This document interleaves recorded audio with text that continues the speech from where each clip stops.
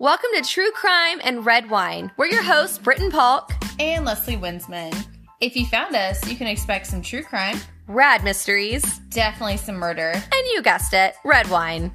We're just two best friends with a true crime obsession, so pour yourself a glass, sit back, and enjoy. There may be some graphic content and explicit language, so put in the AirPods and let's get to it. Is this the one? So I had to open one to, Oh. I know. It was literally just the first. Devil's Advocate. 2017. These are 3-year-old grapes. Trash. Is it? No, it was actually... I was just trying to make that little video, so I had to take a couple sips, and it wasn't... How old is that glass of wine? It's been aerating for 3 hours. Right. Got us a Cab Sav. Okay, do you want me to read it to you this week? I do. Okay, again, this is Devil's Advocate, which I feel like is really suitable for tonight because we mostly kept our story secrets. We know who each other's are about. Feels very fitting. This bad girl's from California. I feel like you're telling me like a bedtime story. Let me tell you. Oh, my sexy Is that your bedtime story? Oh, wait, do you want to pretend you're in kindergarten? Okay, girls. Decadent in nature, their Cab Sav delivers deep notes of chocolate, plums, and dark cherry. This belongs to special evenings as much as it does to an everyday indulgence. It's in the details. There you go. Makes you want some, huh? I feel like last week we didn't talk about something that I was excited to talk about all week. What? Whenever I put up on my Facebook the tell me one really boring thing about yourself. Do you remember what mine was? No. That I said I have cooked pinky fingers? Yeah. That was the best! Because look at these. This is what I meant to write crooked. Because Wow, they're really crooked. they're not cooked. You were making fun of my index finger and you have crooked pinkies, you damn hypocrite. What the hell? But I didn't even notice. And then someone said something. Oh, Brenda was like, I need to know more about these cooked pinky fingers. It was like, what? Then I realized it said cooked. Mm-hmm. And then So I was like, I sound like a crazy person. And then I said, in our house, we eat chicken fingers. That's right. Not pinky fingers from humans. But at least you're now calling them the pinky finger. Because Little fingers. before it was just little fingers. Oh, you know what? I've been meaning to tell you this because I don't know if I'm the only person. Probably. Probably. On the way into the neighborhood, there's that chain link fence that they've decorated with words. And like every single time I'm driving up, they changed it this week. I noticed because every single time I drive by it, it says, I thought, welcome back Flockas.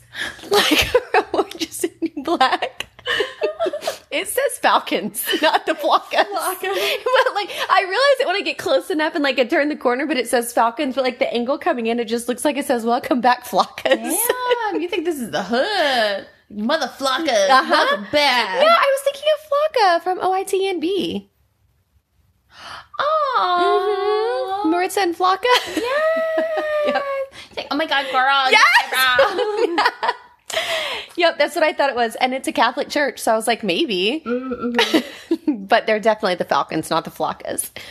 It was a good try, though. I'm going to forever call them the Flockas. They'll appreciate it. I don't think they will. No. I think we should do my favorites. Mm-hmm. Do you have anything? Well, not just like off the... You go first. Okay, well, but it's because of you, my favorite this week. Because it was Verity. Well, you are my favorite. No, I take it back. Leslie's my favorite. I'm your favorite every week. That's this week's favorite for me. What's yours? Oh, shit. Well, if I just made you my favorite. Oh, yours. You. Well, now I don't believe you. Forget it. My favorite before you made me say you. Listen, I'm better once I'm drinking. Like, give me a second, okay? No, my favorite was going to be Verity. By Colleen Hoover. So good. It was so freaking twisted. It is a book that will haunt you forever. You will never feel at peace. No. Like, you can never actually figure out because your brain what happened. can't decide on Nope. an ending. Nope. It's just never, ever, ever going to be done. No, it was insane. So good. 2 days. Well, 2 nights. I don't read during the day because I'm always editing and stuff during the day. One night Dallas was reading, and so I was like, you know what, I'm going to start this book because I've had it in my library for a bit. I started reading at like 7, finished at midnight, and the next night, and I was like, peace out. I'm gonna do this. I loaded my detox bath. I sat in there, and I read my book for like 2 hours. My God, did you have any water left in your body? Oh, maybe not. That's why you look so thin. It's a good bath. Just getting that detox bath. Oh, it's so good. But I get so sweaty in there. Because it has to be like scorching hot. Yeah, no, if I don't get out of the bath with like red marks like I'm sunburned, it wasn't a bath. Yeah. Like that steam better be billowing. Mm-hmm. Okay, warm. my favorite. We went to Taste of Texas Saturday night to celebrate the boys' first communion. Well, they now have truffle butter. And that's new. Did you just pour it in your mouth like a real lady? So I know you won't know this. Oh my gosh. You don't listen to that kind of music. But there is definitely a song with truffle butter in it. And that truffle butter is like the funk nasty. Stop! And the whole time Allison's like, how's that truffle butter? I'm like, shut your mouth. That's disgusting. Stop trying to ruin this. So what kind of truffle butter is your favorite? Which one are you talking about? Ew. What the hell? No, that just sounds so good. Like the good one. Like the food one. God, you're on a roll with the cameras. Just smear that truffle Give butter her on that your truffle steak. butter. Yeah. Delish. That sounds like heaven. It was. I love truffle everything. Oh, Truffle fries. I saved chocolate cake for you. You're the best. I saw should go that get it. picture. I didn't even have dinner. I should probably go get it in a minute. I need cake. Yes. Do you want to eat cake and cake? wine? Mm-hmm. Maybe. But seriously, I saw that on Instagram and I was like, what is this cake? Oh my God. And then I spent 5 minutes making that little picture for you. Just save it. Like, threatened my life not to bring you some, and I saved you some. Yes. What did I write on it? Bitch, you better have cake for me or something like that. Yes. And then it said like sharing is caring at the bottom.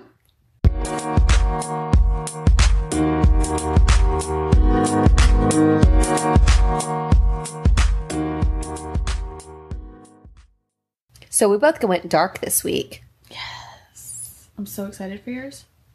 I was like putting mine together and sort of was like, my eye was twitching because like I put it in there. Good. Also, that's what she said. Hey, yo, from under. I come from the land down under. Oh, but it was a lot. And I was like, no, I'm just going to do it because I said if I'm going to tell this story, Gotta just do it. I'm just going to tell the story because I don't like whenever I hear a podcast or something and I feel like I have to go like research stuff, like details. Yeah. So there have been like certain episodes where we have been really delicate. Yeah, but I feel like this one is so overdone. The one that you're doing, not overdone, but like so done that like at this point you can just like be candid. Everyone's probably heard it. Exactly. And if you haven't heard it, you're in for a treat. Like, get your drinks. Pour a big one. Yeah. Your world is about to be rocked. It is. So I'm first this week, yeah? Yes, you are. All right. You actually know. I did. I kind of guessed, but I was right. You also do the editing, so it's real weird that you don't know and I do know. That's true. Like, you listen to it more than I do. I definitely do. I haven't thought about that. Maybe I should make a mental note to just pay attention to what I'm doing. I don't know. That's not alarming at all. You're just like, gonna edit here, cut here. Turns out really well. It does. Fine. Coming. Oh, my first word is misspelled. Damn it. Yeah, it's a good start. All right, I am doing the Manson family killings. Dun, dun, dun. Went there. Yep, I did. Okay, so I feel like I wanted to do a slightly different take on it than a lot of the stories because everyone dives heavy into who Charles Manson was because he's the leader. Figurehead, yeah. So I thought it was way more creepy when I learned who the other family members were. Okay. So I'll talk a little bit about him, but I really wanted to dive into who the murderers actually were. Mm-hmm. Because in case you don't know this, I know that you know. I don't. Charles Manson didn't murder anybody. Nope. Never Not went one in the person. Houses. Nope. So, all right, let's do it. All right, Charles Manson was born to a teenage mother. She was 15 in 1934, and he lived most of his childhood with relatives because his mom actually went to prison when he was like 4 or 5. So, he did actually, they took him to see her in prison, and just really, it's sad because he was so little. Wait, I have a really fun fact about his childhood. If you What? want him. Yeah. No, I want to hear if you... Wait, no, what? Is that all you have about his childhood? I didn't do a lot about his childhood. One time she took him out to eat when she was out of jail, and she traded him for a 6-pack of beer. Super. And truffle butter? No. That bitch didn't want truffle butter. She's like, I didn't know that. I didn't even know that he got to go back with her when she got out. Yeah. So this was after prison? I think he probably lived with his grandparents and he was just like visiting her. Mm-hmm. But yeah, she had him and took him out to eat. Clearly she was a very classy lady. She loved him a lot. Yes. Poor guy. Because she went to prison for... excuse me. Damn it. Already. I'm not even out of my first paragraph. Wasn't it for stealing beer? Or stealing something from a convenience store? I don't remember. So he lived with family, relatives, and then also by the time he was like a mid-teenager, he was in and out of institutions and boys' homes. So in his early 20s, he was married twice, and he fathered a son, which, like, those are genes that we don't want passing on everybody. Like, keep it in your pants if you feel mildly like a cult leader. Just saying. I think I have referred to you a couple times as a cult You leader. have. I should have kept it in my pants. No, we can't. We can't live without those girls, but I'm going to watch them carefully. It doesn't work. I think I can start like a cult, and then people find out who I am. They're like, nope, hate the bitch. They hang out with you like twice, like, it wasn't an act. Nope. She's just really this loud. She's just so loud and annoying all the time. She really just thinks everything is positive. Got it. I try. I couldn't make the story positive. It's just nuts. Okay, so Manson, after all of that, being married and having kids, he kind of lived here and there, and he wandered around Berkeley and San Francisco, which at the time were cities that were being flooded with young people who were trying to embark on a new life. Like, remember, this is hippy dippy age. Right. So, this is late 60s, right? Yeah. So, let's not act like we don't know that Manson was completely charismatic. And honestly, he wasn't a bad-looking guy in his younger years. He had like a unibrow. So. Yeah, like he wasn't a sexy guy, but he wasn't bad-looking, and he was charismatic. Well, they did so many like hallucinogenic drugs too, so I'm sure he looked real good in like one of his like Smurf, wherever he was located in their I gotta cover this eye. Yeah. No, this one. I like that one. Wait. He's morphing that way. And he's swirling. So by the time that he was in San Francisco, he had easily amassed like this small following of people who were primarily women. So in 1968, he took off with several of his followers to Los Angeles to pursue a music career because he learned to play guitar in prison. Classy fella. Manson, again, master of his craft, was able to easily convince them to follow along. So basically, he told them that at the time in Hollywood, it was like really common for all the hippies to hang out with the Hollywood elites, which, like, maybe that was true. I don't know. That's what he was telling them. He told them whatever they wanted to hear to get them to go with him. So while they were there, Manson even managed to form a friendship with Dennis Wilson, which was the drummer for the Beach Boys. I never got into them, but I know everybody else loves them. And Manson used his female followers to lure in men to join the group and to support it. Smart. Clever. It is clever. They're like, look at my boobs, join our cult.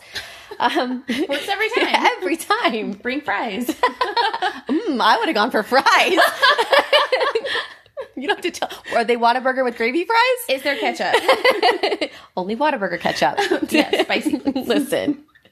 So after bouncing around Los Angeles for a bit, Manson and the family, which is what they eventually became called, they settled at the Spawn Ranch, which was an old film and television set in the western San Fernando Valley, which sounds really cool. Yeah.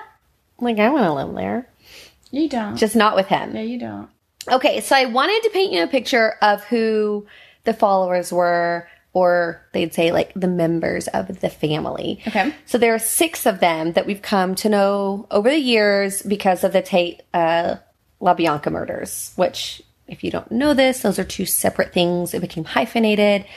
Okay, Leslie Van Houten. Mm-hmm. Those Leslies are crazy. She is legit cray. That shit. So she was actually a normal middle-class girl who was homecoming queen at her high school. And it didn't take long after meeting Bobby Beausoleil and Catherine Gypsy Cher that she joined them on a trip. So these are just friends that she's made. So the 2 were already part of Manson's family, and they welcomed her in, and they hit the road. She just took off with them. So she turned 19 in the summer of 1968, and that's when her life, took the big turn. So there was discussion of a man, Charles Manson, who everybody talked about, and they really talked up this guy. So eventually she got to meet this man that Cher, the girl, Catherine Gypsy Cher, was telling her was Christ-like and had all the answers that she was seeking. Okay. So she meets him, and they've been telling her that he would change her life forever.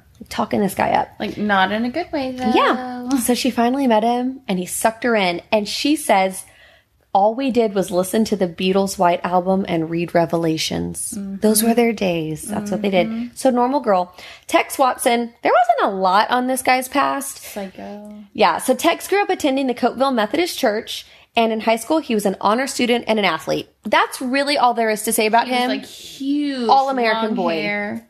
Yeah. Humongous. Just normal guy, Catholic or Methodist school, athlete. Don't you be trying to blame the Catholics. I hear you. I'm sorry. Freudian slip. Flockas. Susan Atkins was described by those who knew her as quiet, a self-conscious girl who belonged to her school's glee club and the local church choir. So in 1967, she met Manson when he played guitar at the house where she was living with several friends. When the house was raided several weeks later by the police, Atkins was left homeless. Why was the house raided? Like, what a shady... Because she started being a shithead in high school and lived with random people. So those are the people she chose. Okay. So she was homeless, so Manson invited her to join the family. He said that they were embarking on a summer road trip in a converted school bus painted completely black. And she was nicknamed Sadie Mae Glutz by Manson, and a man who was helping create her fake ID. So they just decided on this name. Atkins later claimed to have believed Manson was Jesus. Also, if back in the day when I was 19, a guy with a guitar said, do you want to go I'm Jesus? You'd be like, yo. On a summer road trip in this converted bus? I'd be like, give me a flower crown and let's do it. I'd have been like, where's my pepper spray? Get the fuck away from me, you crazy hobo. I'd be like, Leslie, just come with me. It's fine. You would have. That was exactly how we would have handled it. Like, I'm going to throat punch you. And you'd be like, yes, we're going. You're giving me a new name and we're going to listen to the Beatles? Let's go. She's a prickly pear. She'll warm up. Don't worry. I'd be dead. I don't think I'd be a murderer. Okay. Oh my God. Like, that's what she turned into. Patricia Krenwinkel. Great name. Krenwinkel. Mm-hmm. Chris Crinkle? I don't know. Patricia was often... Okay, this one's kind of sad. Okay, Patricia was often bullied at school by other students, and she suffered from low self-esteem and was frequently teased for being overweight and for an excessive growth of body hair caused by an endocrine condition. So that's kind of sad. It's sad. I know. So she met Charles Manson in Manhattan Beach in 1967. In later interviews, Krenwinkel stated that she had sex with Manson the first night they met and that he was the first person who told her she was beautiful. Aww. Also, don't believe the creepy guy. I was about to say he was preying on your insecurities, but still, poor thing. But it was... whatever. I guess she's a grown-up. Of course, so this girl... I said, of course, she was mesmerized by Manson's charisma and that he was doting on her, because no one ever had before. Yeah. So she became known as Katie, which seems like an odd short name for Patricia. Yeah, how we go from Katie Krenwinkel to... Pat? Like, Pat would have been a better choice. Katie. And her and the others went on a drug and sex-filled 18-month tour of the American West in the old school bus. It's the American dream. It is. She says We were just like a bunch of wood nymphs and wood creatures. We would run through the forest with flowers in our hair, and Charles would have a small flute. What? And also, why do I picture them naked in this? Like something about like I thought they looked like fairies. I was like picturing with wings and like I'm like wood nymph with a flute, and all I can think of is like they're naked and like skipping. And he has like goat legs. Yes. What is that from? Like, Fantasia. I feel like that was in Fantasia, the half horse people, and then I feel like there were goats. Like centaurs? I don't think so. I think there were the Maybe goats. so. I mean, I haven't seen it since I was like 9. Right. So, and I wrote, again, yes, I'd be in. Like, before the weird shit, I'd totally be in. No. Keep your flute to yourself, sir. Don't want your truffle butter. Keep your tiny, tiny flute away from my face. Okay, Grogan was a musician and artist. He dropped out of high school and was involved in minor crimes. When his frustrated parents lost hope, they decided to drop him off at Spawn Ranch. He was immediately taken in by the ranch hands and began to do odd jobs around the ranch. So he was a member of Spawn Ranch before the Mansons came in at all. He was already working there. He was often considered dumb by the other family members, earning him the nickname Scramblehead. Oh, that's kind. But some felt he was only playing dumb, which I've known girls like that. Linda Caspian, I can't decide how to say that, was described by friends, neighbors, and teachers as intelligent, a good student, but a starry-eyed romantic.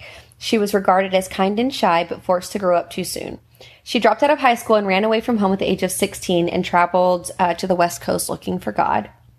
At the age of 16, she married, and by the time she met Charles Manson, she had been married, divorced, remarried, had a baby, and was separated from her husband. God, doesn't waste time. Yes. So I don't know how old she was at that point, but by the time her second husband had decided to leave her, that's when she met Manson, which is a great in, you know.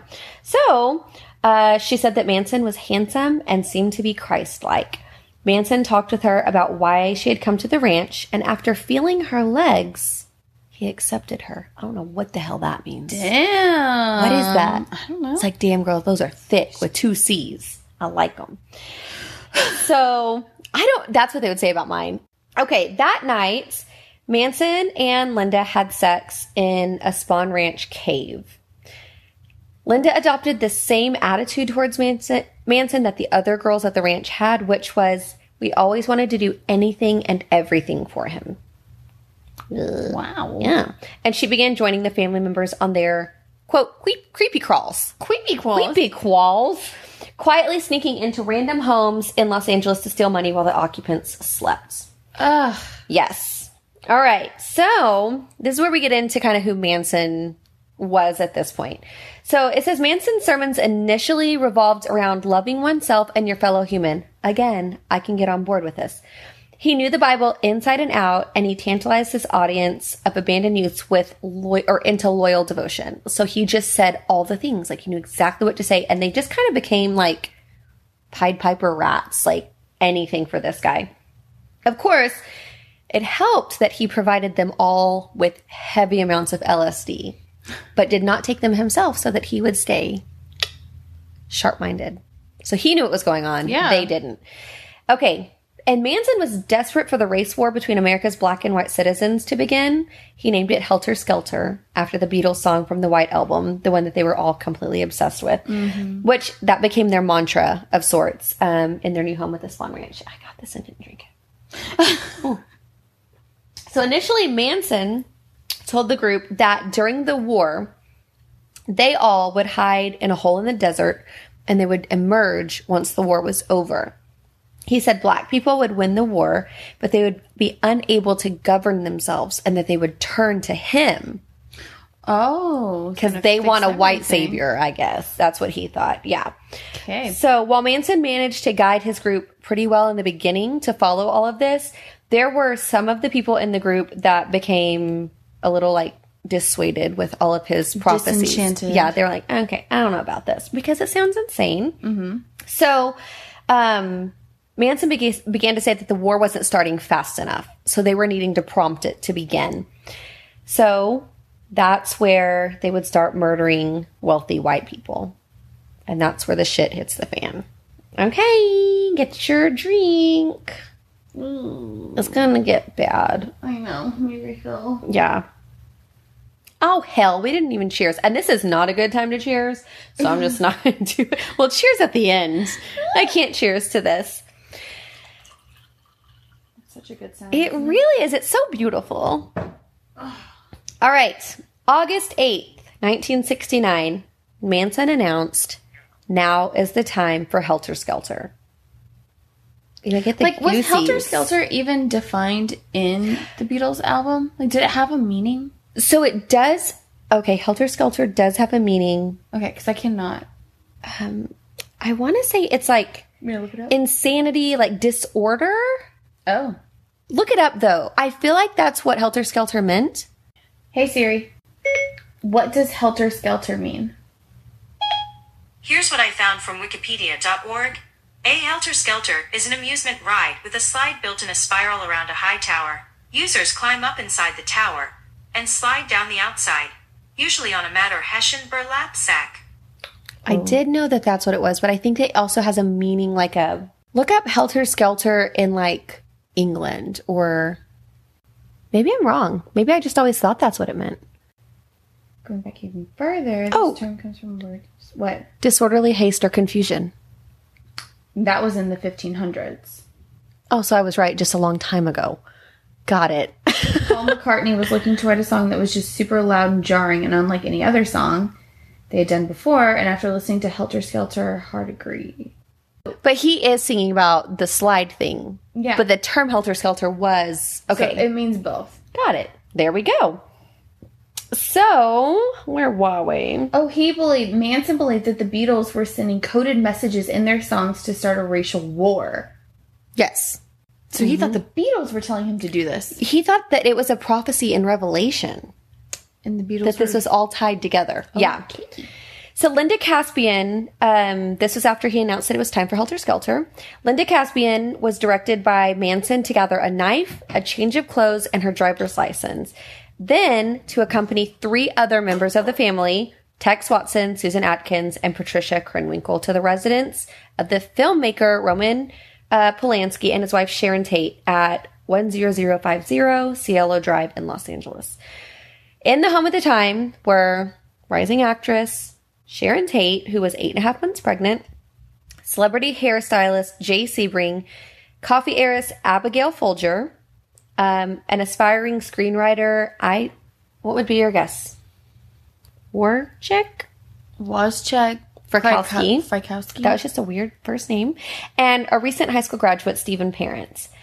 Like Stephen Parent was just thrown in. Yeah, he was going to visit the caretaker or the caregiver at the home. He was like, just saying hi. So Manson had instructed the family to totally destroy everyone in it and to do it as gruesome as you can.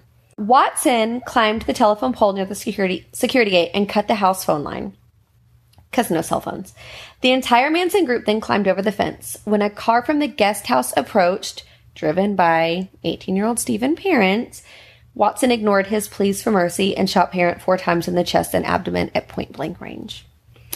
Watson then ordered Linda to remain outside the residence, and she stood by the car while Watson, Susan, and Patricia entered the house. Frykowski was sleeping on the living room couch. Watson kicked him in the head, and Frykowski asked him who he was and what he was doing there. Watson replied, "I'm the devil, and I'm here to do the devil's business." Freaking creeper. Watson began to tie Tate and Sebring together by their necks with rope, which he had brought, and he slung it over one of the living room ceiling's beams. So I was wondering, like, were they planning on hanging them? I don't know. That just seemed like the visual of that was really weird and uncomfortable, like the rest of this entire thing. Okay. Sebring protested the murder's rough treatment of the pregnant Tate, so Watson shot him. Folger was taken momentarily back to her bedroom for her purse, and she gave the murderers $70. Watson then stabbed Sebring 7 times. Linda Caspian testified at one point that she heard horrible screams. Ugh. That's her quote of the victims. And she left the car at that point because it was like getting too real. Yeah. She said, I started to run towards the house. I wanted them to stop. I knew what they had done to that man, referring to Stephen Parent, that she saw get shot outside, and that they were killing these people. I just wanted them to stop. So, approaching the house from the driveway, because she was going up to put an end to all of this, Caspian was met by Frykowski because he had got away. Yeah. He was running out the front door, and Caspian said in her testimony, quote, there was a man just coming out of the door, and he had blood all over his face, and he was standing by a post. We looked into each other's eyes for a minute, and I said, oh, God, I'm so sorry. Please make it stop. Then he fell to the ground and into the bushes. Then Watson repeatedly stabbed Frykowski and hit him in the head with a gun butt. God, Borden. Yeah, I know. Okay, then when mayhem ensued, Patricia Krenwinkel dragged the coffee heiress Abigail Folger from her bedroom to the living room, fought with her, and stabbed her. When Folger tried to escape following the first round of stabbing, Patricia chased Folger as she ran outside screaming. According to Krenwinkel, she pinned her to the ground and further stabbed her.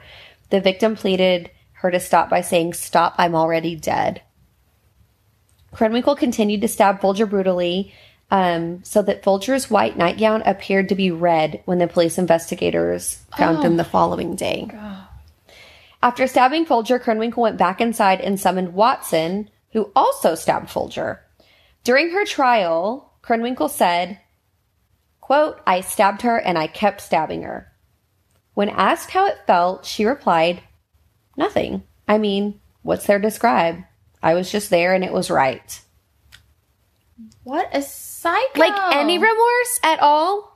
And these were like normal freaking kids before all of this. She was the one that was like hairy and teased, right? Yeah.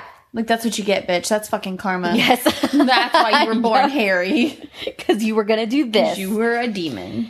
They stabbed her a total of 28 times. Frykowski suffered, listen to this is so bad, 51 stab wounds, and had also been struck 13 times in the head with the butt of Watson's gun, which bent the barrel and broke off one side of the gun grip. Wow. Like, overkill. In the house, Tate pleaded to be allowed to live long enough to give birth. So sad. And she offered herself as a hostage in an attempt to save the life of her unborn child, but both Adkins and Watson stabbed Tate 16 times, killing her. Manson had told the women to, quote, leave a sign, something witchy. So Adkins wrote pig on the front door in Tate's blood. So terrible. So Manson, I guess they all get back.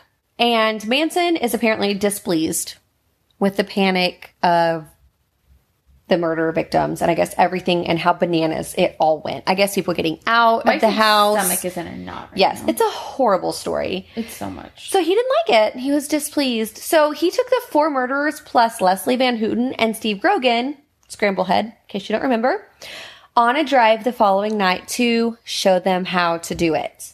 He instructed them to grab a change of clothes and to get into the car. He ordered Linda Caspian again to drive the group to 3301 Waverly Drive. Manson and other family members had attended a party at the rented home of Harold True in Los Feliz, located at 3267 Waverly Drive. Manson didn't want to kill True because he was afraid that it would easily be linked back to him, so he just decided to kill the neighbors. Okay. That's how they picked. They just kind of settled on the next door neighbor's house. So scary, isn't it? Yes. So that house was Lino and Rosemary LaBianca. According to like a store clerk I read, they had been visiting their kids, like families and stuff, earlier that night. And they had gone to a convenience store where there were already newspaper articles about the Tate house murders. Mm-hmm. And Rosemary LaBianca said, the store clerk said that she was reading it and was like clearly like shaken by all of that. Because that was only like a few blocks away, right? Yes. The houses. Mm-hmm. So she was like terrified that this was happening around there. This was the same night that this happened. So Lino was a supermarket executive and Rosemary was a co-owner of a dress shop, just normal people. Manson and Watson disappeared up the driveway and then returned to say they had tied up the house's occupants, which were just those two. He then sent Watson back up with Patricia Krenwinkel and Leslie Van Houten. As Watson related it, Manson had roused sleeping Lino LaBianca from the couch at gunpoint, and he had Watson bind his hands. So Manson did go into this one, and he helped, but he didn't technically murder anybody. Rosemary was brought into the living room from the bedroom, and Watson followed Manson's instructions to cover their heads with pillowcases, which he bound into place with lamp cords. Oh, my God. Manson sent Krenwinkel and Van Houten into the house with instructions that the couple should be killed. At that point, Manson, Linda Caspian, Susan Atkins, and Grogan drove off and just left the others there. Mm-hmm. So back at the LaBianca house, Watson sent the women in from the kitchen to the bedroom where Rosemary had been returned. And while he went to the living room, he began stabbing Lino LaBianca with a chrome-plated bayonet. The first thrust was in his throat, and then Watson heard a scuffle in the bedroom, and he went in there to discover Rosemary LaBianca keeping the women at bay by swinging the lamp that was attached to the cord around her neck. So he stabbed her several times with the bayonet, and then he returned to the living room and resumed attacking Lino, whom he stabbed a total of 12 times. Then he carved the word war into his abdomen. He returned to the bedroom and found Krenwinkel stabbing Rosemary LaBianca with a knife from their own kitchen. Manson had instructed Watson to ensure that each of the women played a part, so he forced Van Houten to join in the stabbing of Rosemary. So she did, and she stabbed her approximately 16 times in the back and exposed buttocks. Van Houten claimed at trial that Rosemary was already dead when she stabbed her, and evidence did show that of the 41 stab wounds, awful, many of them had been inflicted post-mortem. That doesn't make it any No, better. like, you were, bro, no. Watson then cleaned off the bayonet and showered. In their house? Mm-hmm. So he was, like, covered in Sicko. blood. And who the hell does that? Gross. Like, you're jacked He's up. not a human. Like, No. obviously you are a monster at that point. Oh, yeah. And he's kind of ringleader, you know. Yeah. So, while he was in the shower, Krenwinkel wrote "Rise" and "Death to Pigs" on the walls and "Helter Skelter" on the fridge, all in the LaBianca's blood. She gave Lino LaBianca 14 puncture wounds with an ivory-handled, 2-tined carving fork, which she left sticking out of his stomach. She also planted a steak knife in his throat. Before hitchhiking back to the Spawn Ranch, the trio stayed a while in the LaBianca home, eating food, showering, and playing with the LaBianca's 2 dogs. Meanwhile, Manson drove the other 3 family members who were in the car with him that evening to a home in the Venice area of Los Angeles. He dropped them off and drove back to the Spawn Ranch, leaving them and the LaBianca killers to all hitchhike home. Manson asked Linda Caspian to murder an acquaintance, a Lebanese actor named Saladin Nader. I don't know why he wanted him killed. So apparently, though, Caspian had met the actor a few days earlier, so she knew exactly who it was supposed to be. Yeah. So Atkins and Grogan waited a few feet away with a gun and knife in hand, prepared to kill him, like Manson had instructed them to do. Caspian purposely knocked on the wrong apartment door in order to avoid causing any harm to him. So when the occupant answered, Caspian apologized and excused herself, thus preventing the crime. So, and on the way out, Atkins took a poop in the stairwell like a real lady. They're such garbage people. They're just insane. Honestly, they're just crazy. Like, it's creepy thinking of, like, their faces and, like, what they were doing or thinking. Like, and then she took a shit in the stairwell just... But, like, I wonder how many drugs they were on. Oh, at the time? They had to just be freaking insane. Do you think they'd be able to follow all these instructions on a bunch of... Well, I think I've never done LSD. I think they were, like, really big into hallucinogenics, right? Yeah. Do a lot of murders get... I don't know. I don't know. And you know what? They didn't even mention that. Like, or maybe they did in the trial stuff and I just didn't read it. But it's a good point. And, like, if they were doing LSD, what else were they doing? Right. Who knows? Okay. 2 days after the LaBianca murders...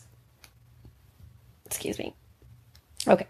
2 days after the LaBianca murders, Linda fled from the Manson family and eventually returned to her mother's home in New Hampshire.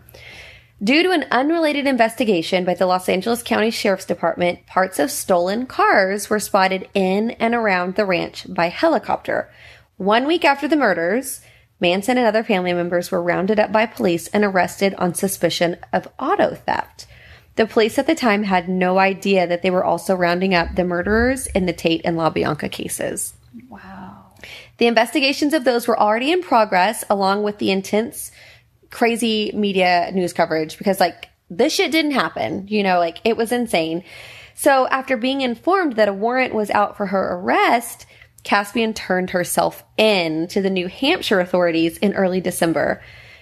And I guess she spilled beans. So Caspian was offered immunity from prosecution in exchange for state's evidence. It's amazing that the one who rolls and becomes, state's witness is also the one whose story is the most clean. But, well, and okay, there was, and I'll get to it, there was only one instance where anyone tried to convince them otherwise. Like, no one actually said she ever went and did anything. She was just the driver. Huh. And just knocked on the wrong door to save their life. Like, that all seems so contrived to me. Really? I thought that maybe she didn't know what she was getting into and that she was like, I don't want to kill anybody. Then why didn't she just go to the police? Why did she wait? Like, why did Because she was with the other killers. Oh, because, yeah. Okay, I see what you're saying now. Yeah, like after. Like she should have gone to the killers in the first place. Yeah, or when they started planning it or after, like something should have happened. If you're so horrified. I agree. I don't think she should have got away with nothing. Like scream to the neighbors. Immunity is a little bit like, no. In any situation. Right. But I guess if they didn't have immunity, they wouldn't get so many things accomplished. They sort of have to have it.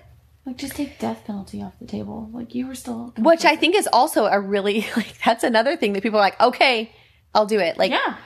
So, but she was offered that, and there was an immunity agreement formed for her. So the immunity agreement was seen at the time as somewhat controversial for a number of reasons, like we just said. Some wanted her to be fully prosecuted for the crimes. However, though Caspian had been an accomplice to the murders, the driver and the lookout, and she had not prevented the crimes or contacted the police or sheriff afterwards or before, she had not entered either residence and was not thought to have physically participated in any of the murders. She had been described as reluctant and extremely upset during the events of both nights, even challenging Manson. And she said, I'm not you, Charlie. I can't kill anyone. And she was the only member of the group to express remorse and sympathy for the victims.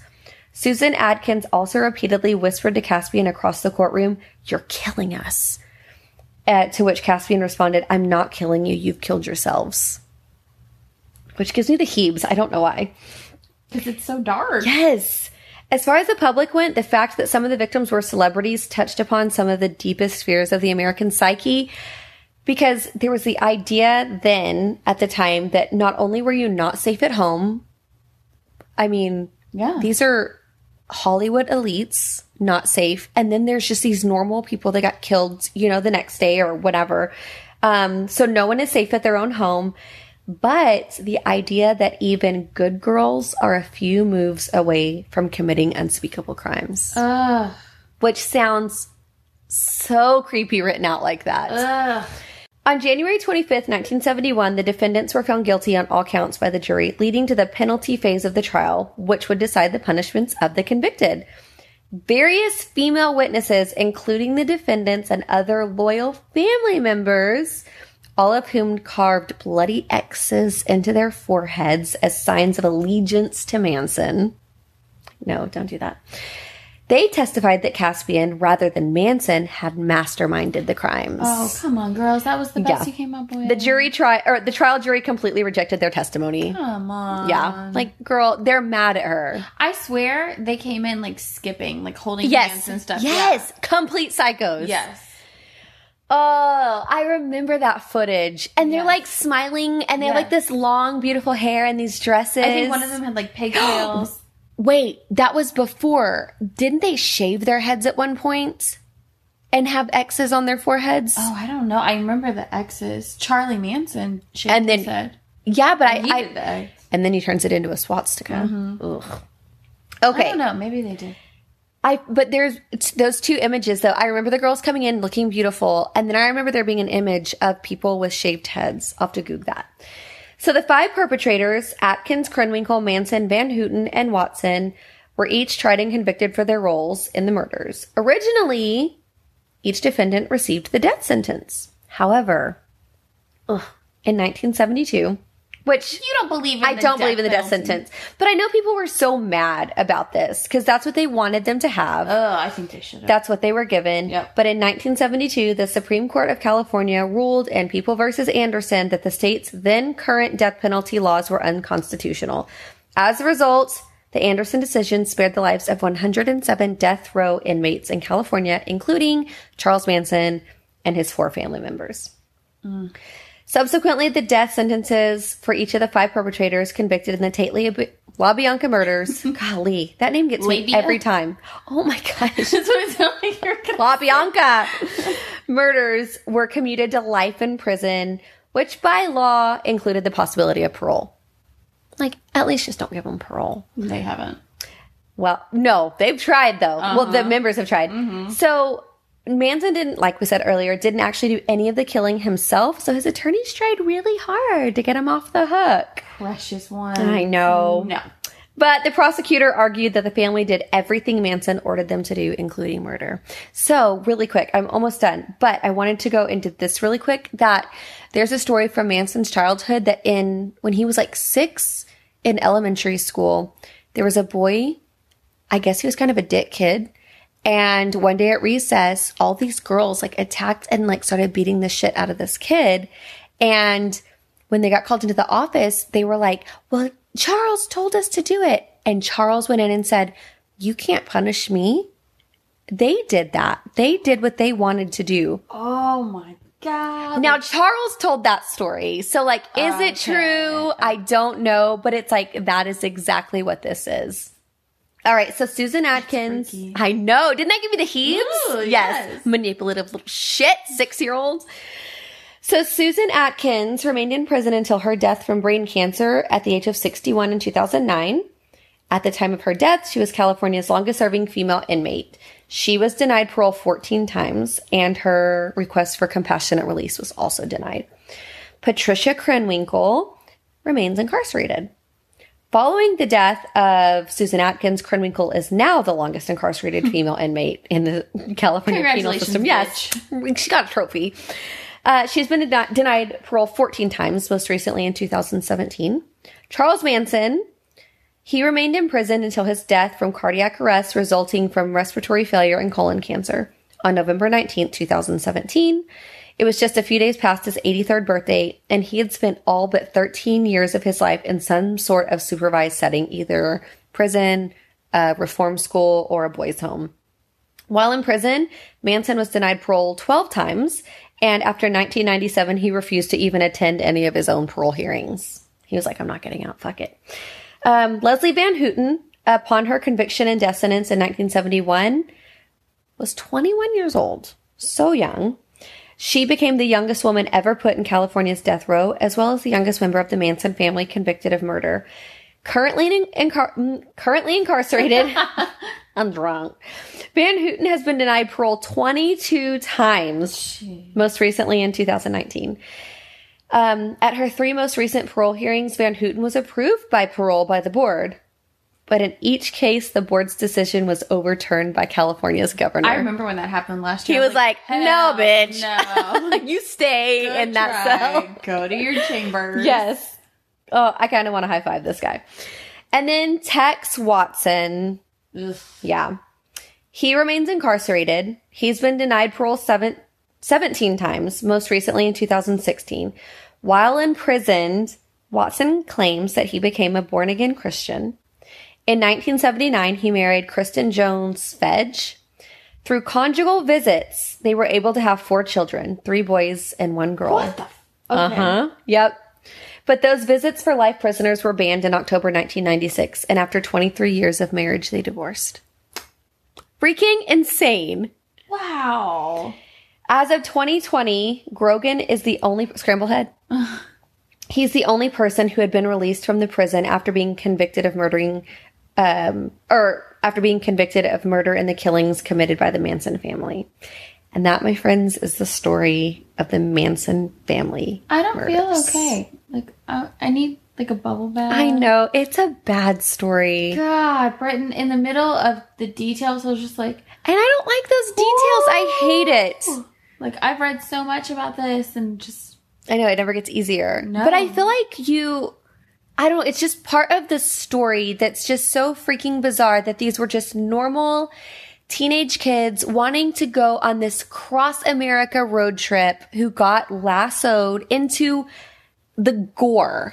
And also, because there were only 2 of the murders, like there were the robberies, it's like you really do have to show that they were evil. Yeah. You know, because if you heard that, you're like, well, I don't know, maybe like things got out of control and like they tried to break into the house and you know, nope. people fight back. And, like, no, they were evil. Yes. Like, yes, and I'm not defending this. You could have gone in and just killed the people.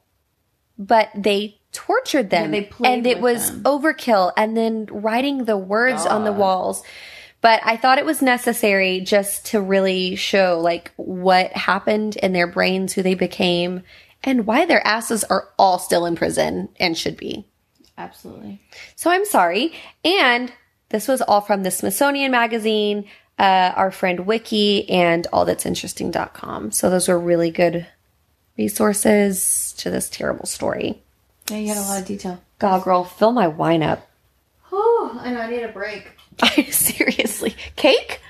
Yes. Yay.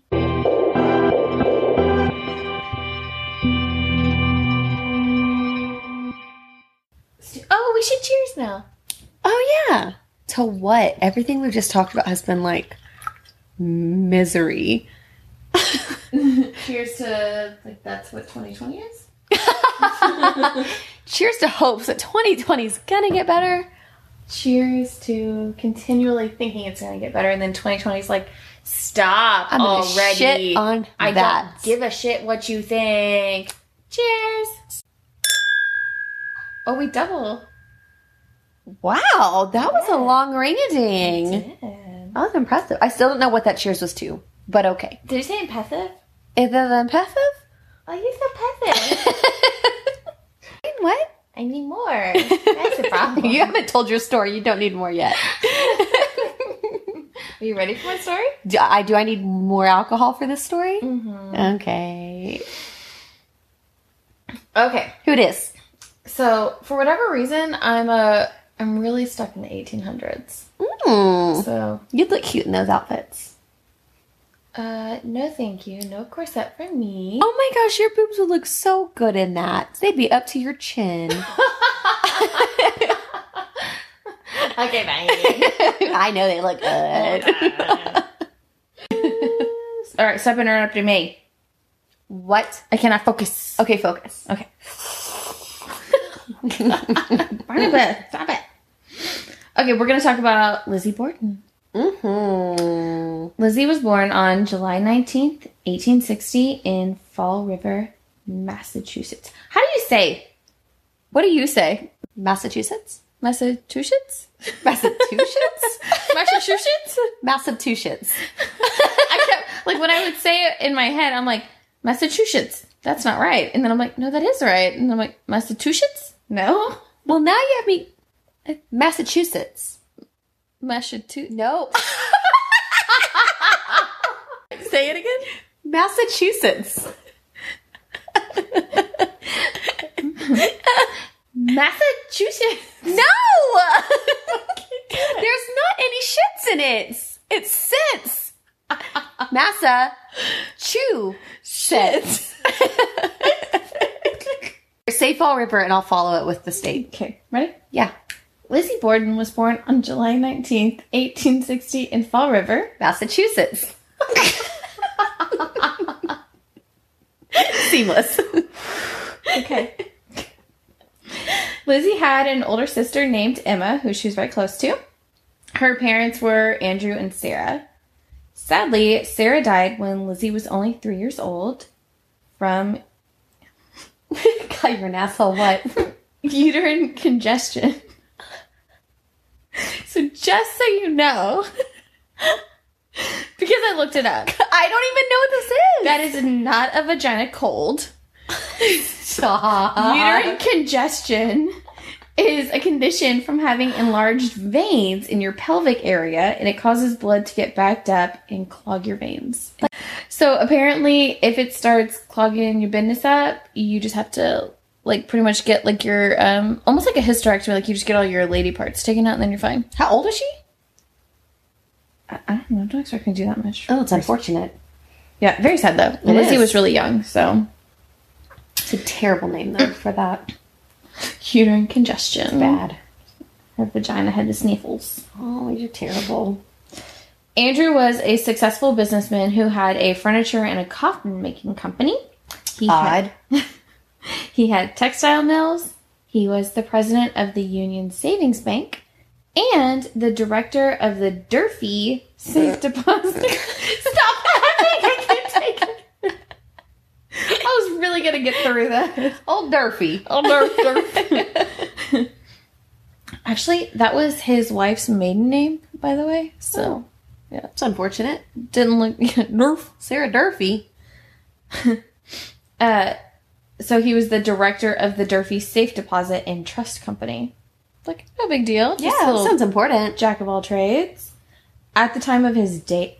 Yeah. Yep, there it is. Go ahead. Put that wine down. Okay. At the time of his death, his estate was valued at $300,000. Wow. That would now be about $8,540,000. They're doing like okay. But they're doing okay.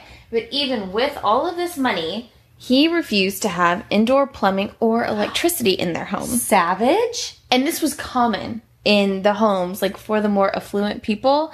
And also there was a neighborhood up on the hill that was like the bougie people. Mm-hmm. No, he wanted to live closer into the city. Why, with if the that commoners. was elective, would you elect to not? He liked to save those pennies. Oh, bless it. Like, I understand, like, you want to be smart with your money. Well, I want to flush my turds. Like, when I say I want to, save that money, like, in theory. Yeah, we don't ever really do that. In theory, I want to save money. Like, plumbing, electricity, those are essentials. In theory, I want to save money. Realistically, I live on Amazon. Something else could be cut out of the budget. The family also had a live-in maid. Her name was Bridget Sullivan, but they called her Maggie. Makes sense. No idea why. Okay. 3 years after Sarah died, Andrew married a woman named Abby. Abby was only 37 when she came into the family, and she was excited to be a stepmom. But Emma was 15 and Lizzie was 5, and Emma had pretty much just assumed the role of Lizzie's mother. Andrew was always busy working, and they had Maggie, but Emma pretty much got to, like, call the shots and, like, teach Lizzie and do all that. Mm-hmm. And all of a sudden, here comes Abby, who had never had kids. And so Abby stepped in and was a little, like, too involved, too eager. And so Emma hated her. Okay. So Emma passed on this hatred and just kind of, like, indoctrinated Lizzie into this as she was growing up to, like, yeah, we hate Emma or Abby. Not hard to do to a 5-year-old. Yeah. She pretty much just wanted to be like the HBIC. Head bitch in charge. Yes. Okay. HBIC. I love that. Always loved that. I'll make you a t-shirt. So Emma taught this dislike to Lizzie. They never warmed to her. Also, neither girl ever got married or moved out of the house. No.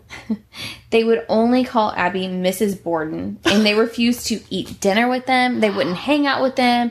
They would go into town and talk trash about Abby. That wanted nothing to do with her. I don't love them for that, but also that's funny. It's not funny. But can you imagine, like, you have two, like, grown-ass women who live in your home who just, like, troll you all the time. Like, I feel sorry for her, but also I'm like, you bitches. Like, Mrs. Borden, I don't want to fuck with you today. Go away. What? Get out of my house. Yeah, where was their dad? The coffin making a plant. Making coffins for who? Lizzie and Emma were very involved in their church, Central Congregation, And Lizzie taught Sunday school to children who had recently immigrated to the U.S. She was also involved in the Christian Endeavor Society as secretary-treasurer and the Women's Christian Temperance Union. She a busy bee. She is. Mm-hmm. It sounds like really nice work. It does. And then. Andrew was not very well liked around town because he was cheap and, as Lizzie put it, discourteous to people. He was a sassy mofo, too. He was also HBIC.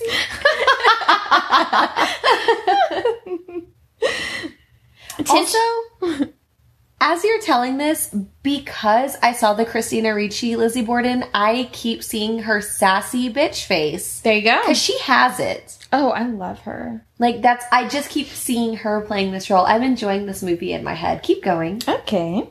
Tension had been growing within the family in the months before the murders, especially over Andrew's gifts of real estate to various branches of Abby's family. After Abby's sister received a house, the sisters demanded, and then received, a rental property, and it was actually the home that they had lived in before their mother died, which they purchased from their father for $1. But then, right before the murders, they sold the property back to their father for $5,000, which is equivalent to $142,000. What a sucker. Like, way to go, girls. Yeah. All right. Play those cards. Lizzie at this time is 32, and Emma was 41. Okay? Get your lives together. Like, seriously. Stop being little hags. Like, move out or be nice. You're too old for this shit. It's just funny that they're like a team. Yeah. Allison and Leslie, go ahead. Okay. The morning of August 4th, 1892 started out just like any other. Andrew ate breakfast and then left to get his hair cut and run a couple business errands. Lizzie, Abby, and Maggie were all home performing their typical chores. Emma was out of town, and they had an uncle, John, who was visiting, but he was out on a business meeting that morning. Andrew came home around 10:30 that morning, and he laid down on the sitting room couch to take a nap. Maggie was washing windows on the outside of the house when she heard Lizzie screaming, "Maggie, come down! Mag, come quick! Father's dead. Someone came in and killed him." Andrew was lying on the couch. Sorry, I don't mean to laugh. Can we do an accent? Please do it. I'm like just trying to hold in the giggles. Andrew was lying on the couch still, but he'd been attacked in the face and head with what appeared to be axe hack marks. It is thought that he was still asleep when the attack started because he was hit straight in the face, cutting one of his eyeballs in half. Wow. Yeah. The police arrived and were checking the crime scene when Maggie and the neighbor went upstairs to look for Abby. They found her in the entryway to the room Uncle John was staying in, right next to the stairs. Abby was facing her attacker when she was hit on the side of her head with an axe, chopping off part of her ear. She turned to run, but fell face first onto the ground. She was hit with the axe another 17 times in the head. Do you have a head left? No, her head was like almost severed from the body. Andrew's head was pretty much like demolished, and hers was like pretty much cut off. This is unfortunate. Oh, did I say how many times the dad was hit? No. He was hit 11 times total. It's a little overkill, Lizzie. Yeah. Investigators found Abby's body cold, while Andrew's had been discovered warm, which indicated that Abby was killed earlier, probably at least 90 minutes earlier than her husband. So, that's strange. That is strange. Yeah. Lizzie claimed that she was in the backyard shed looking for irons for fishing. Those were like the little things that weighted down like the fishing pole. And she was eating pears when the attack must have happened. She didn't hear or see anything, but came inside to find her dad dead in the sitting room and then called for Maggie. Good story. Oh, okay. Yeah, got it. 2 days after the murder, papers began reporting evidence that 33-year-old Lizzie Borden might have something to do with her parents' murders. Most significantly, Eli Bentz, a clerk at S.R. Smith's drugstore in Fall River, told police that Lizzie visited the store the day before the murder and attempted to purchase prussic acid, a deadly poison. Why? She was denied because she didn't have a prescription. Like, come on, girlfriend. Paper trails, girls. Come on. A story in the Boston Daily Globe reported rumors that Lizzie and her stepmother never got along together peacefully, and that for a considerable time, they had not spoken. Police came to the conclusion that the murders must have been committed by someone inside the Borden home, but there were multiple reports that neighbors had seen a strange man by the Borden's house that morning. Police couldn't find any signs of a struggle or a break-in, so they didn't pursue the theory that it was a stranger. Also, quit reporting shit that's not true. Why do we do this? Also, the two women didn't hear anyone. There were no signs of a struggle, and the crime scenes were actually pretty clean, considering that they were both hacked to death with an axe. There was no blood, like, throughout the house. There wasn't, like, a crazed, Don't feel like clean is maybe the right word. I don't know. At least I didn't take flay this week. Yeah, that's true. Come on, what do you want from me? Emma was never a suspect because she was out of town. Uncle John was at his appointment, so the only two suspects were Lizzie and Maggie. Maggie was seen outside cleaning windows by the neighbors, so Lizzie was quickly narrowed in on as the main suspect. Sounds like Clue. It is like Clue. Lizzie in the parlor with the axe. Yeah, it was. The police didn't buy Lizzie's story that she'd been in the barn during her dad's murder because there were no footprints on the floor, which was covered in dust. When Lizzie was formally brought in for questioning, Homegirl could not keep her story straight. Initially, she reported hearing a groan or a scraping noise or a distress call before entering the house. 2 hours later, she told police she heard nothing and entered the house not realizing that anything was wrong. When asked where her stepmother was, she remembered Abby receiving a note asking for her to visit a friend. But later, she also stated that she thought Abby had returned and asked if someone could go upstairs to look for her. And that's when Maggie and the neighbor went upstairs and found her body. Okay.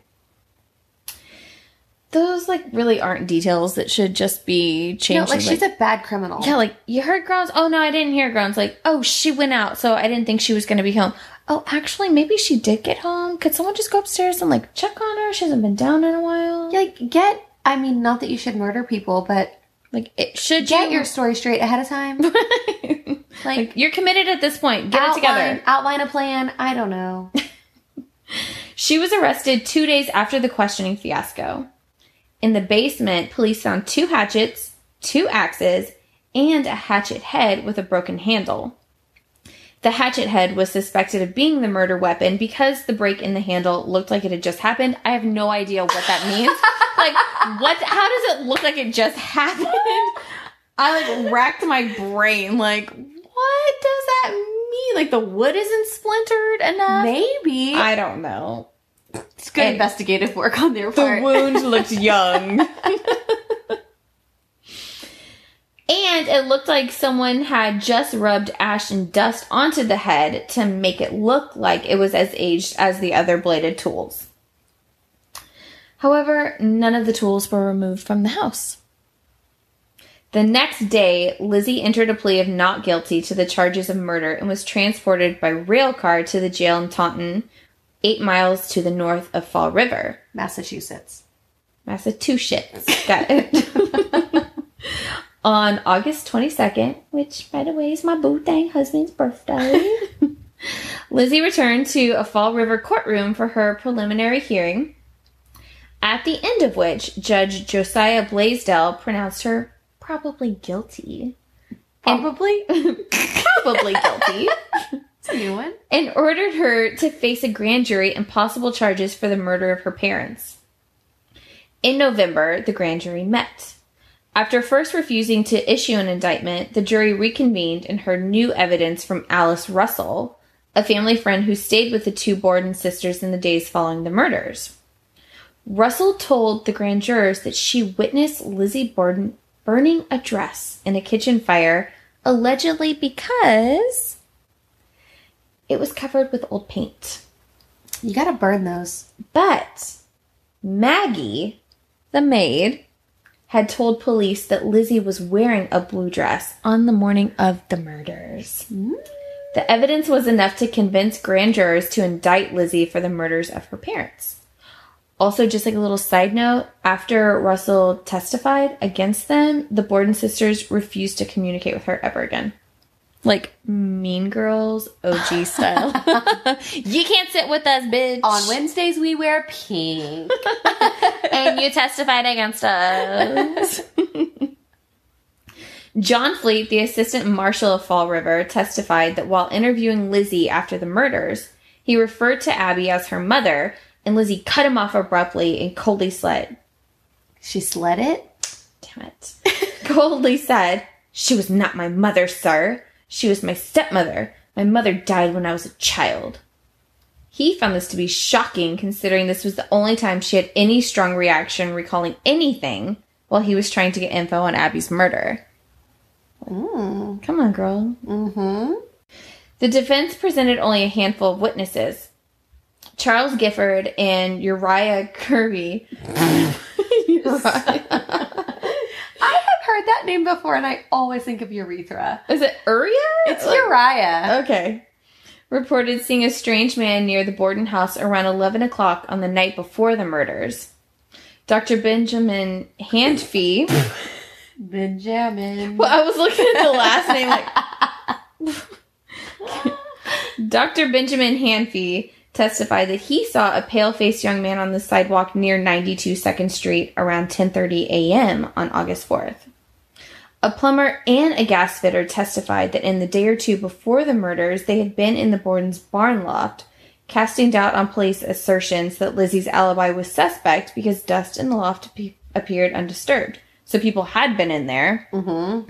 So obviously her footprints not being in there wasn't super odd. Yeah. Because, like, they were being covered up by, sawdust or whatever was happening in that barn. Interesting. Mm-hmm. Also, the defense attorney, who BT Dubs was the ex-governor. The governor. Governor. Oh, they wouldn't have said it in a southern way. It's a good try, though. Got her initial testimony to police thrown out because he wasn't with her at the time and she didn't understand her First Amendment.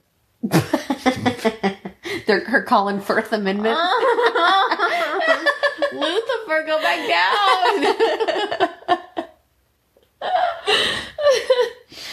Because she didn't understand her Fifth Amendment rights. So when she kept giving all these different, stories for that morning, she's like, I heard a groan, I didn't hear a groan. He was saying, like, no, she just didn't understand. I should have been with her. Like, she's crazy. Like, girl, say, I'm not saying shit. That's all you have to say. Exactly. Also, the information that she tried to buy poison the day before was inadmissible. This just killed me. Because poison wasn't the cause of death. And because this was done the day before the murder, so surely it wasn't connected. Yes. You can't bring up what I did yesterday, damn it. This is today. And I did not kill them with poison. Cyanide. What? God, it was an axe. Come on. Like, premeditated murder? No. It wasn't a thing. It, killed me. I read that, what? That goes in the box with the fresh axe wound.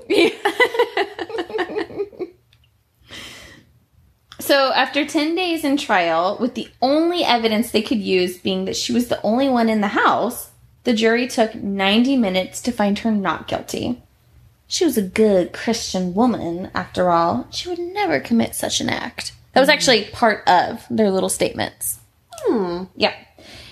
The two sisters bought a huge house with part of their inheritance, with plumbing and electricity. But of course. Neither woman ever married, and they lived together until 1905, when Emma moved out because Lizzie was hanging out with a well-known lesbian actress named Nance O'Neill, and Emma couldn't take the embarrassment. Get it together, girl. They never spoke again, but died 9 days apart, and they're buried together. Oh, that's really sad. Yeah, so there was never any real evidence found to prove she killed him. There's also a couple theories I thought I would just kind of lightly tell you about them. I love good theories. A lot. I'm not sold because, because it's pretty clear she did it, but still. Bitch cry. Okay. Mystery author Ed McBain, in his 1984 novel Lizzie, suggested that Borden committed the murders after being caught in a lesbian tryst with Maggie. McBain elaborated on his speculation in a 1999 interview, speculating that Abby had caught Lizzie and Maggie together and had reacted with horror and disgust, and that Lizzie had killed Abby with a candlestick. In the parlor. Wasn't that a clue piece? Absolutely. When Andrew returned, she'd confessed to him, but killed him in a rage with a hatchet when he reacted exactly as Abby had. McBain further speculates that Maggie disposed of the hatchet somewhere afterwards. In her later years, Borden was rumored to be a lesbian, but there was no such speculation about Maggie, and she worked somewhere else after the murders, and then she married a man she met while working as a maid in Montana. So how is that even... She died in Montana in 1948, but allegedly, on her deathbed, gave a confession to her sister, stating that she had changed her testimony on the stand in order to protect Lizzie. That's not even a good theory. It's ridiculous. I know. Maybe they just had like a close friendship. But they've never been caught together. That was totally speculation. 100%. He literally was just like a pervy old man coming up with weird scenarios. He wanted to write a book. Mm-hmm. A man named Billy Borden claimed to be the illegitimate son of... This is a different theory. Claimed to be the illegitimate son of Andrew.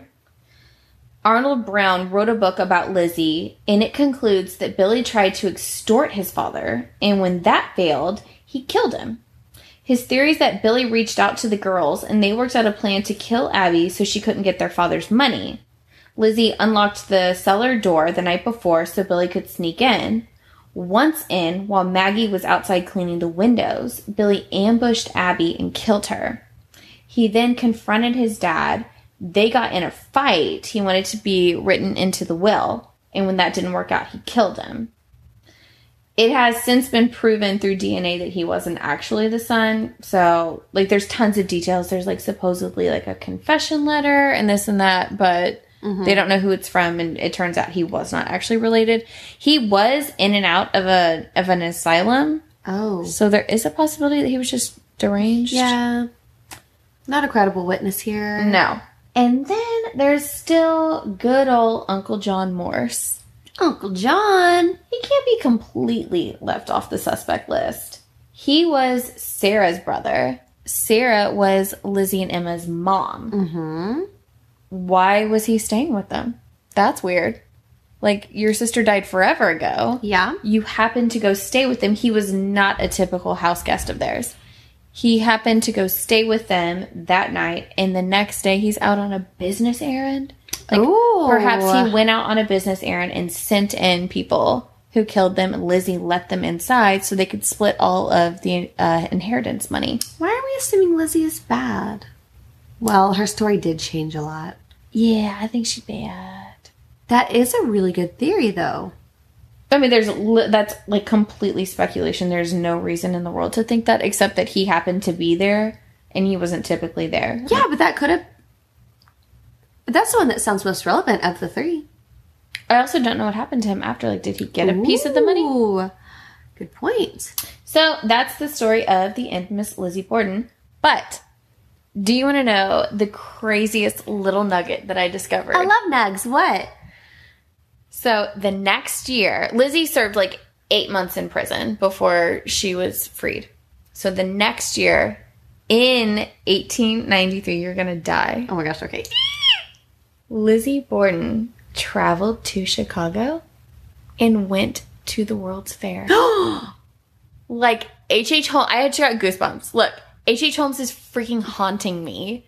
Because why did I pick her? She was there at the same time. What? How did they not meet and fall in love and, like, make little, like, demon murder babies? Like, that is, like, the psycho Romeo and Juliet. Like, if I've ever heard one. Which, in case everyone hasn't listened, You need to. H.H. Holmes is Jack the Ripper. We're convinced. And the World Fair was, like, his hunting grounds. So how is it that they were both there at the same time? Like, come on. She probably stayed at his hotel. They probably were lovers. Probably.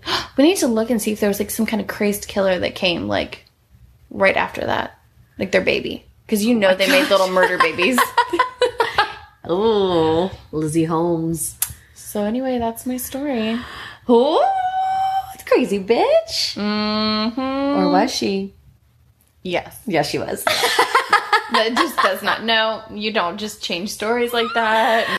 Fantastic. But she got away with it. Oh, have you heard the little rhyme about her? Yes. Sing it. Okay. Let me see if I can find the words. Lizzie Borden took an axe, gave her mother 40 whacks. When she saw what she had done, she gave her father 41. Ooh, are you supposed to jump rope to this? Right. That's what I was picturing. Like the hand Are game? they doing like, the little hand, like, patty count? Wait, should we do it? Lizzie Borden took an axe, gave her mother 40 whacks. When she saw what she had done, she gave her father 41. That's so crazy! I can't believe we did that! Never growing up.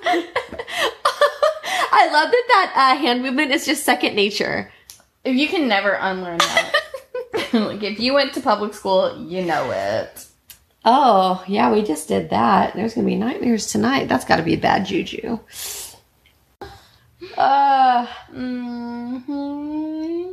Okay. Where can they stalk us at, girl? All right. Facebook is True Crime and Red Wine. Instagram is True Crime and Red Wine Podcast. Twitter is Crime and Red Wine. Uh-huh. Okay. TikTok is True Crime and Red Wine. You're so good at it. Crushed it. That was a horrendous night. Hey, also, you freaks, we're up to 1.3 thousand. That means 300 over the past week. Uh-huh. Like, not even a week, mind you, because we were one day late last week. Also, we're considering getting like some merch, possibly going on to Patreon, doing some more fun things. So stay tuned. And also, like, feel free to give us reviews or comment on any of our social media. Tell us what you want to hear or what changes you would like. Any merch ideas that you have. We want all of it. Yes, we're here for it. We're here for you. Unless you want to be an asshole and then just like keep it to yourself. And you can leave. But we love you. Bye!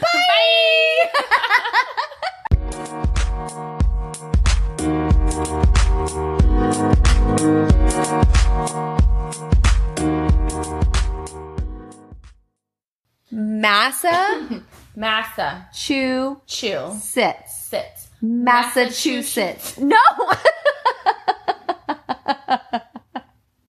Massachusetts. Nope. I was like so confident I was going to get that. Okay, we're going to get it. Massachusetts. Yes, say it as one word. Massachusetts. Just say it real fast, like before your brain can think about it, just say it. Massachusetts. No. Nope. Massachusetts. You